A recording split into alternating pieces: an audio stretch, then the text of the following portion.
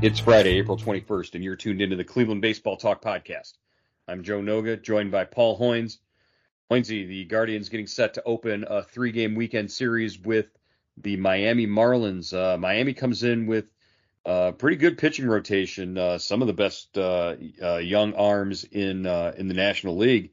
We get to see a Shane Bieber versus Sandy Alcantara matchup on Saturday. We'll talk about that in a little bit.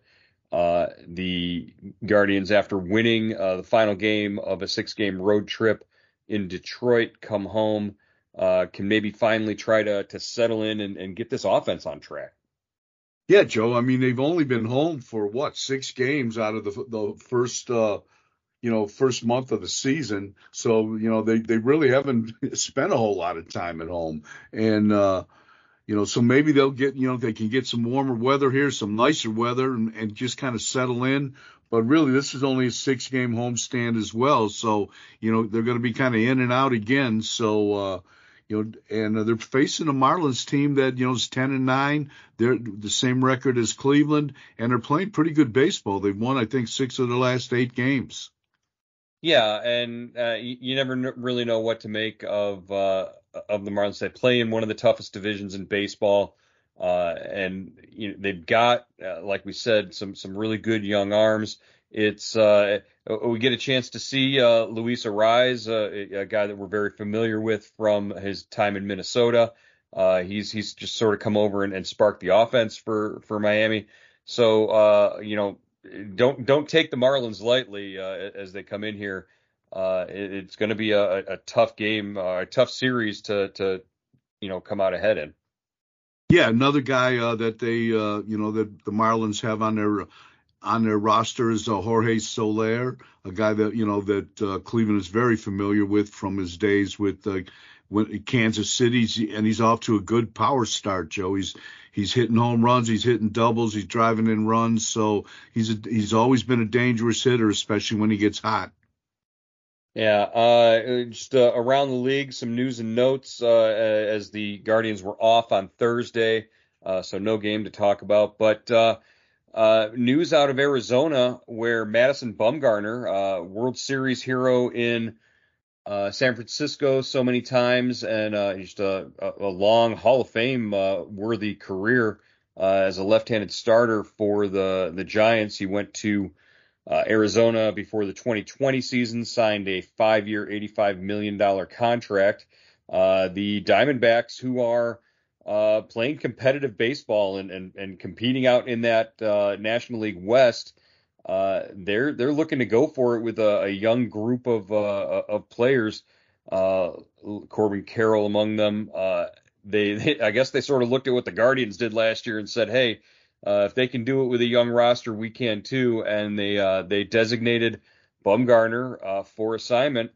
So Madison Bumgarner is going to be able to sign with pretty much, if he clears waivers, any team he wants for the veteran minimum. And the Diamondbacks will be on the hook for the remainder of his $34 million left on his contract. They would have to pay the balance of it. He's got one more year after this on that contract. But I guess anytime a pitcher like with Bumgarner's pedigree becomes available, the obvious candidates, the Yankees, the Mets, who are always looking for veteran pitching, always looking for guys who are looking to win now, would be a situation. Would the Guardians even put in a call to Bumgarner to see if he's available? Because they certainly have an immediate need in their starting rotation. Yeah, Joe. I mean, I would think they do their due diligence, but that just seems like that would be an odd addition to this club. Maybe if it's late in the season, you need a starter. You're going down the stretch, you're in contention, you need a veteran arm. Maybe then, but I can't see it in April. That just doesn't make sense to me. But Madison Bumgarner, he might have to go back on the rodeo circuit, Joe, and make some cash that way. Well, and it wouldn't be pitching games in the park in San Francisco where if one of the guys hits it out and They get in a shouting match with the guy who hit the home run. He tell him to Max go jump in Muncy. the Max Muncy. Tell Muncy to go jump in the ocean and fish the ball out. So I don't know. And wasn't Bumgarner the one who had the incident last year with the umpire checking his glove, and they didn't like each other very much, and the umpire just sort of rubbed his hand and stared and like gazed into his eyes for like an Yeah, extended period of time. I thought he was going to ask him for a date or something. Yeah, that was interesting. So Bumgarner, that's a personality that might not exactly mesh with the Guardians. So all the Guardians fans who look up and see Madison Bumgarner on the out there available, maybe don't get ahead of yourselves. It's a question of fit, and it's always that way with Chris Antonetti, Mike Chernoff, and the front office here in Cleveland. A guy like Bumgarner might do very well, but the fit might not be right here in Cleveland. Yeah, Joe. I mean, and who I don't think he's pitching very well either, right? I mean, if he was It's pitching another well, reason why he's been designated. That's for sure. yeah. So, I mean, they've got enough problems, in that rotation now. But Peyton Battenfield has had, turned in two nice starts. Hunter Gaddis was kind of in and out a little bit, but still gave him a couple, a decent start against Oakland. So you just don't know what Bumgarner can do right now at this stage of his career. Yeah, they would need a warm body to eat innings, and you don't necessarily know that that's going to be the case. You brought up a good point, Peyton Battenfield, and he's in the rotation right now with the injuries to Aaron Savali and Tristan McKenzie. But there are moves coming. There are moves to be made today, Friday, before they go out there and take on the Marlins in the series opener. We're anticipating that Angel De Los Santos is going to return from his paternity leave following the birth of his daughter. We still don't have any details on the birth there, but we'll hopefully get some pregame here. However, that still leaves them with some holes in the lineup. We're anticipating Ahmed Rosario being back and active for Friday's series opener. He missed the last 4 games for the Guardians with a sore back. And that prompted the Guardians to bring up Tyler Freeman. And Tyler Freeman was injured in a game, the opening game of the doubleheader on Tuesday in Detroit. That I don't know. What did you think of Freeman? If he was healthy enough to sort of be out there and stay in the game after he got his shoulder dinged up, what did you think of? It's sort of like an old school thing. If you're able to swing the bat, if you're able to be out there, what kind of message did it send to the team if he said that he couldn't go, and they wind up bringing up Brian Rocchio for a day just to be insurance behind him? Yeah, I think with his history with his shoulder, he's had two surgeries on that shoulder. I would think they're not taking a chance with that, Joe. They're being careful with it, and I would think if it was up to Freeman, he probably would have played. But Yeah. I'm sure the trainers told him, let's be a little cautious here, and we've got an off day on Thursday. We'll be able to work through it. And, but they've got to make a decision today. I was told both him, Rosario, and Freeman were trending in the right direction. So I'm not sure exactly what that means, but, hopefully at least one of those guys will be in the lineup tonight. Yeah, that was the indication that we got from Tito at post game on Wednesday, was that there was a likely chance that Rosario would be ready to go. Freeman, he wasn't as sure about. We'll see how that goes. But that doesn't solve the problem of you sent Hunter Gaddis down, so now you're going to need a starter for some time early after the Marlins series, because the pitching's set for the Marlins series. But you're going to need a starter to come in and take one of those games in the Rockies series beginning Monday at Progressive Field. As far as you're looking at your options right now, the name that stands out is Logan Allen down at AAA. He's in line to possibly start Sunday for the Clippers. in Columbus. But if he misses that start, if they change their plans there, that he's going to be the guy coming up to take that spot in the rotation. Yeah, Logan Allen, a left-hander, he had a really good year last year, 171 strikeouts. He's leading the minor league organization in strikeouts this year as well. He was invited to spring training. Didn't fare that well, kind of in and out a little bit. He only had 2 or 3 appearances. But he's gone back to AAA. He's pitched well there. So, he's a possibility, Joe, but he's not on the 40 man. So they're going to have to make a move if he's the guy. Yeah, that's the and sort of examining the 40 man, looking for spots where that's a possibility. Who's at risk for being left off or taken off the 40 man. You don't necessarily want to mess with catchers and your depth there, but Brian Lavastida might be a guy. He's at Double-A now, so he's been sitting on the 40 man roster for a while. Who knows what they're thinking in terms of trying to get another starter up here and on the roster. Logan Allen at AAA Columbus this year, 3 starts, 1.26 ERA in 14 1/3 innings, 20 strikeouts, and walks and hits per innings pitched of 1.05. So, pretty good numbers through 3 starts in Columbus. If he gets his shot, that's you're going to hear Tito say the same thing every time. We hear it every time a young guy is brought up to make his debut, and just sort of anticipating, this start isn't going to define you or anything like that, no matter if you struggle or you succeed. So, all those Titoisms come into play when you hear that a guy like Logan Allen will make his debut. Yeah, for sure. And the other one is he's not a finished product. We know that. We get it. So it's Tito walking that fine line between being excited and trying to show positivity towards this kid, but also that patience it's always there in his voice. He understands that you can't really make too much out of it one way or another.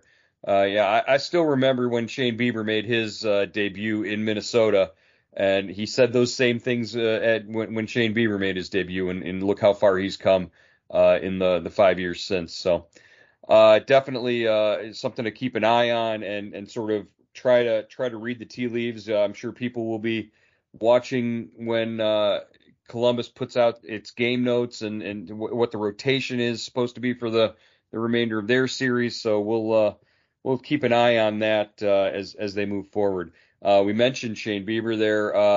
Bieber versus Sandy Alcantara on Saturday night should be a heck of a matchup. Alcantara, of course, it's a matchup of Cy Young winners.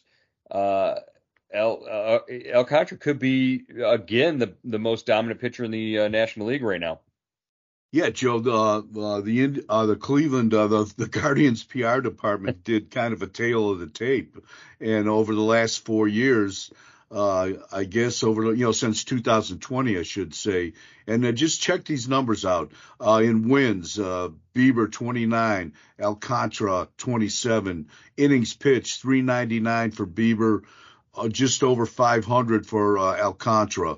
Strikeouts 472 for Bieber, 467 for Alcantara. Batting average against 219 for Bieber, 220 for Alcantara. ERA 271 for Bieber, 289 for Alcantara. Strikeouts per 9, 10.65 for Bieber, 8.39 for Alcantara. WHIP, both have 1.05, and walks per 9, 4.97 for Bieber, 8.39 for Alcantara, and pitching WAR 5.4 for Bieber and 6.1 for Alcantara. So pretty close right there over the span of since 2020.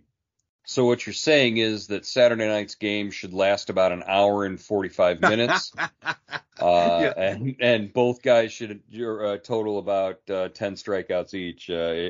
that depending on who you get behind the plate, that could definitely be the case. So get there early on Saturday and buy your beer early. Otherwise, you're going to be looking for a place to go drinking after the game at 8 o'clock. Uh, yeah, it could be a lot of fun, and those are the games where you sort of circle and you look and you say, are you know, how is this Guardians team competing against what you know is a frontline starter, a guy who, if they were in a wild card series and had to win the first game, I mean, Alcantara would be the guy on the mound. Yeah, that's a great point. And usually in these kind of games, Joe, it usually ends up 12-10 too. Yep. So Yep. yeah. You're So well, anticipating you're anticipating the pitcher's duel, and you get the Bombay doors opening up. yeah. So, but it is a great attraction, with those two guys, former Cy Young winners, going against each other, on an April night. Pretty good, that's worth the price of admission, even if they don't pitch well. But, odds are they're going to both pitch well, I would think. Yeah, and you just hope the weather holds out and everything with the park goes all right, and that's the case. Hey, got a chance yesterday to sit here, and they sent a screener over for the Terry Francona documentary. Tito, the Terry Francona story is the name of the documentary. It's going to air on Major League Baseball Network Sunday night. So Sunday night, I believe, at 8 o'clock. We get to at 8 or 8:30. Get a chance to see that. I watched it. I watched it looking for shots of Hoynesy in the background of any of these. And actually, they did show your I believe it was your moment in the playoffs last year when you were asking about Jameson Taillon, Oh, no. and I think that made it in talking about the Italian guy, and it just how Tito deals with the media was sort of the note that was put there. But I'm telling you, the documentary was great. It was fascinating. You talk about a guy who is just a gem when it comes to not just the baseball stuff, but just the way he interacts with people and talks to people and deals with people. You really get a sense of that with this documentary and just why everybody just loves Tito so much. Right from the very beginning, the first scene of this documentary is Tito in his swim trunks going to swim in his in the pool in spring training. It's actually very jarring. It's not for a guy who's very self-deprecating and very it doesn't take himself too seriously. I mean, there's a whole lot of Tito in the first 30 seconds of this documentary, and you just get to see all of that. But they make a good analogy about how he's he's always working on himself, and there's a lot of references, and they talk a lot about his health issues, and we don't really get to see or get to know just the depths that some of this stuff went to earlier in his career before he got to Cleveland, and we know a lot of what's happened to him since, but how serious and how close to losing Tito we've been over the years just because of blood clots and different situations. And watching the documentary made me appreciate just what we get with him basically on a daily basis during the season, and how we shouldn't take that for granted. Yeah, it was really well done. It was, just a great look at him. And I just, the people that, they had commenting on him were all, players and, Theo Epstein and, the guys Kurt from Schilling, Dustin Kurt Schilling. Pedroia, Yeah, a lot of guys. all of his Boston guys, from the days in Boston, just really well done. And yeah, Tito's health problems go back to when he was I guess even when he was a bench coach in Oakland, Hmm. and before that, and he had he's had some trials to go through, and I don't think it accumulated as much anywhere until he got to Cleveland. That was that kept him out of the dugout for pretty much a season and a half in 2020 and 2021. Well, yeah, and it even talked about, how he had to miss time. He had a surgery, the 2017, when he missed the All-Star game because of the cardiac ablation that he had to undergo, but uh, and how serious that was, even because they said they were in there for a little bit longer than they intended to be. So, yeah, just a lot of things, but everything they covered everything in this documentary. They covered his relationship with his dad and how special that was. And at the end, I think the his love for Cleveland and his love of the situation that he is in right now became very evident, and that was very clearly communicated in this documentary. If you're watching the documentary at about the 58 minutes and 16-second mark, you're going to want to turn away from the screen or leave the room for about 2 minutes, because that's when the rains come in Game Oh, 7 of the 2016 World Series, and they cover what happened from that point until the end. But then they get back on and talk about the 2017 winning streak and the run there, and Tito once again comes out and says, he's never felt as disappointed with the way a season ended as he did in 2017. So just a lot that was in there, and a lot that was a lot to be proud of if you're a Guardians fan and a Cleveland baseball fan, because you've got the best manager right now in baseball, and not a lot of people would argue with that. yeah, it was just really well done. It was fun to watch, and I just the thing that got me, Joe, is that just how tough it is to manage in Boston. This guy wins almost every year. In what, 8, 9 years he was there, he wins 2 World Series championships after they don't win for what, over 80 years.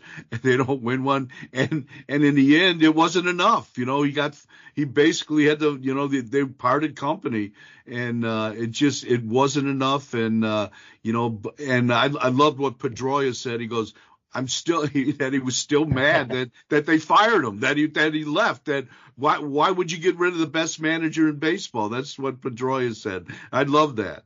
And he said anybody who says otherwise from that clubhouse was the problem, was the reason. So that's sort of an indication right there, just the relationship that he had. I liked there was a nice touch when they showed the stuff with John Lester, and how the connection that he had with John Lester there. It makes you think back to that World Series in 2016, and we're like, boy, it must have been really tough for Tito to watch Lester out there on the mound, doing what he did at the time. So Yeah, I again, had forgotten about that relationship. When Lester had cancer, and with Boston, and Tito, really, kind of took care of him, watched, always checked with him, and and Lester and his parents, and how close that relationship was. yeah, just take the time, 8 o'clock on Major League Baseball Network Sunday night. I got a question in our subtext from our subtext subscribers about, well, what if I don't have Major League Baseball Network? How can I watch the documentary? I haven't seen anything yet in terms of if it will be available on a streaming service like Hulu or Netflix or any of the other options there, but I'm sure it'll be a little while before it's available. They'll replay it on MLB Network, and anything, if we find out any way it's available, we'll let people know for sure. It's another reason to maybe sign up for Subtext, because as soon as I find out that information, I'm going to let everybody know. All of our subscribers will be the first ones to know how to watch it if you don't have an MLB Network subscription. So. I'm sure it'll be out there one way or another, and as soon as we find out, we'll let you know. Sign up for Subtext by sending a message to 216-208-4346, or log on to cleveland.com/subtext. It's $3.99 a month to get my insights and reviews along with Hoinsey. You'll get my takes and my review of this Tito documentary Sunday night. I'll subtext those out. So Hoinsey and I have a lot of fun with our subtext subscribers. Hoinsey, big weekend at the ballpark. We'll we'll see as this. How did you put it the other day? As the season reveals itself. Yeah. We'll see how that goes forward this weekend. Looking forward to it at Progressive Field.